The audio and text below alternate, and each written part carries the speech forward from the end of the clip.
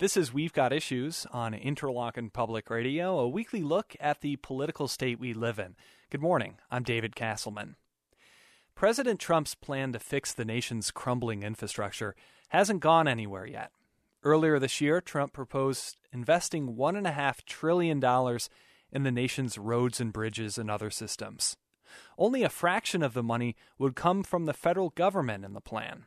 Instead, most would come from state and local governments. That's a bad idea, according to John Austin. Austin directs the Michigan Economic Center. He was also formerly the president of the State Board of Education. He argues the federal government should be spending more on infrastructure under any plan. John Austin, thanks for coming on. Happy to be with you. What's wrong with the president's plan?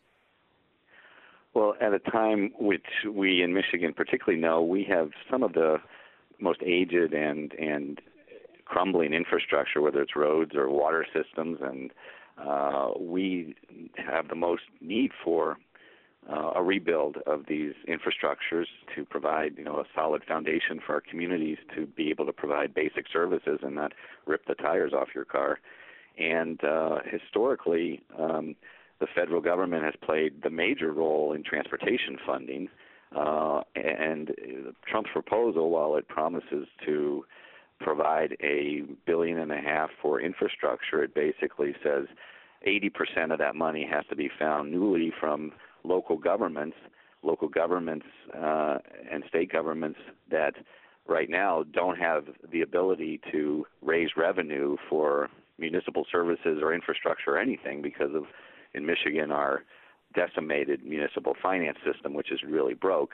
And so the only way this would work is for some communities that have a rich tax base would be able to pony up the 80% and get a federal match.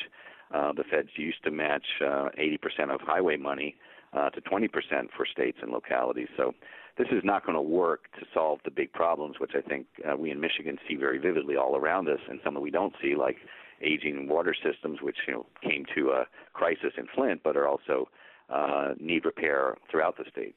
How did we end up in this position? Well, it's in part a function of our history. We organized ourselves with lots of local governments close to the people when the region was platted under the Northwest Ordinance. So we have thousands of municipal governments, small townships, small and medium-sized cities. In many of these communities, they've experienced some loss of population. They've experienced a diminished tax base unless you're rapidly growing with new development. Also the way we've run our municipal finance system, we basically destroyed the ability to raise money for most municipalities. We've cut revenue sharing that was promised by the state to communities by 30% over recent years. We've had property tax values that have declined during the Great Recession, and then they're capped so they can't move back up as the economy improves under the tax policy or Headley policy we have. One of the big problems is our municipalities, the tax base, which is largely local property taxes, since the state has basically eviscerated state support. They don't get revenue that matches growth in income and property tax values anymore, and that's a huge problem. So we need a state fix to how we finance and provide the ability for municipalities to provide basic services, fire, water, sewer, as well as things that make communities worth living, like arts and parks and quality of life. President Trump's plan seems to be going nowhere right now. It doesn't have much support from Democrats or from Republicans. What kind of infrastructure plan would you design if you could?